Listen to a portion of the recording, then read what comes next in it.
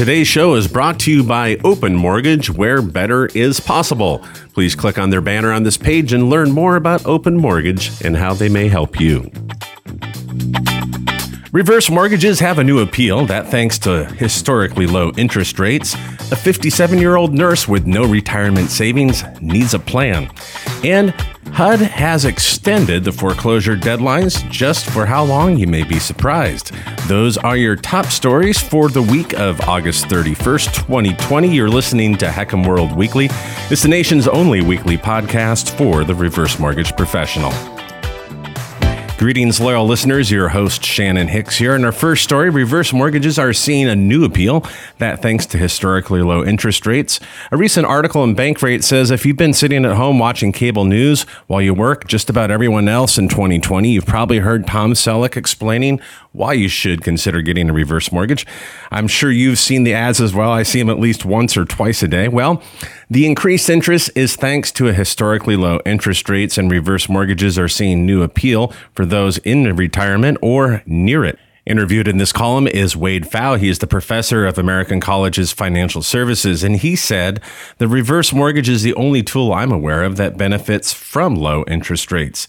Now, applying for the loan can help stabilize your overall financial portfolio, says the column, especially if some of your other investments are not doing so well. So they go on to explain the reverse mortgage and then address a key question. Is this a good time to get a reverse mortgage loan?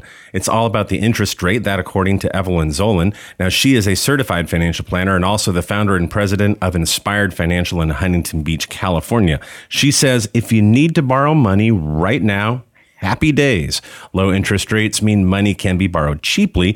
Those same low rates can also hurt other investment products. The low interest rate environment is a mixed blessing, she said. Some of her clients are seeing interest rates on bonds, which are meant to help stabilize the investment portfolios, as low as 2%. It's not a very happy place to be, said Zolan. At that interest rate, you may not even be keeping up with inflation. And that means reverse mortgages could be in that unique position of helping people balance their portfolios while at the same time giving them a source of increased cash flow. Now, the holders only get the interest charge when they draw out the funds from the loan, so setting up a line of credit is a good strategy in many instances. John Holgram, who is a branch manager for Finance of America in Oakland, California, said that the reverse mortgage interest rates tend to mirror the traditional rates pretty closely. In fact, based on my research, Holmgren's firm and others across the country are offering interest rates that are at or near the interest rate floor of the HECM, and that is presently 3%. So who should apply? It's been long considered a financial tool of last resort, and some people say, I only need it if I've exhausted everything else. Well, the fees involved, of course, can be substantial. It's a front-loaded loan, but Pfau and Zolan said now is a good time for any retiree who is looking for more liquidity to get a reverse mortgage potentially, even if they have other assets on hand. A reverse mortgage is an important tool for a client to consider if they are concerned that they'll have to tap into an investment portfolio at a time when the market is on a downturn, said Zolan. A recent story found in MarketWatch is not uncommon. In fact, a 57-year-old nurse has zero retirement savings, says she needs a plan, and she wrote MarketWatch saying, I'm 57, I've saved nothing. It always seemed like there would be time, but here I am. How many can really identify with that statement? I'm a registered nurse. I make about $80,000 a year. I'm thinking I could work for the next 10 years and save half of my salary, 5 more years full-time and 2 more years part-time, at which time I'll be 64. That would give me about $400,000 to retire. Not much.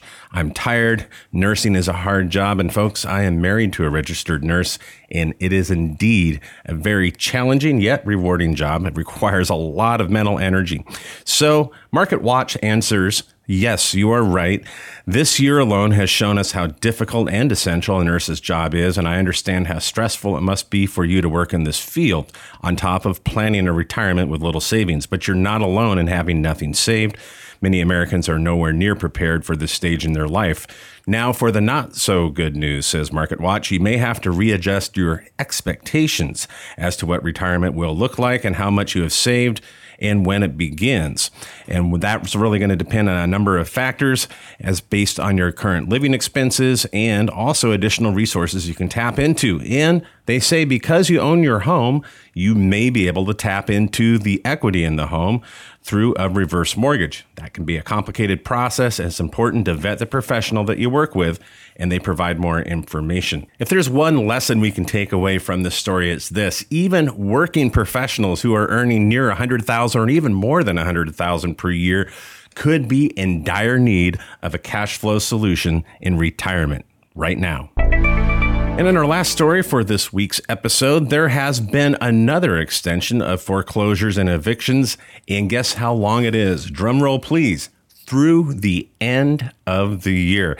So here's the timeline provided in Mortgagee Letter 2020-27, which was released last Friday, August 27th. Now, first, on March 18th, that's right when we were getting the early wave of the pandemic, HUD published Mortgagee Letter 2020-04, and the Secretary of HUD authorized a 60-day moratorium at that time on all FHA-insured mortgages. As you know, of course, the home equity conversion mortgage is included in that category. Then on May 2020, actually May 14th, HUD published another mortgagee letter to extend the moratorium that expired on May 17th and push it through June 30th.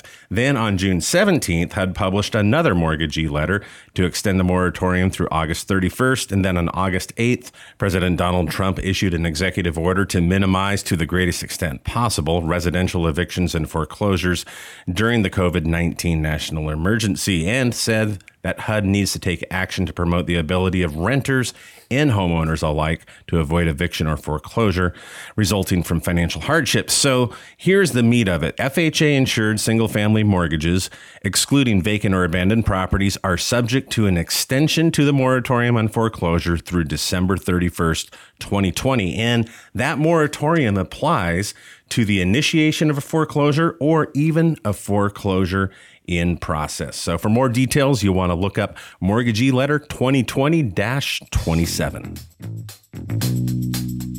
Well, would you look at that? It's an end of another episode 633, by the way. I want to encourage you to go to heckhamworld.com if you're not there already, because this week in our video series, The Industry Leader Update, we revealed the 4 factors that are going to majorly influence home values in 2020. You don't want to miss that. If you're on iTunes, you can subscribe and listen to this podcast there as well.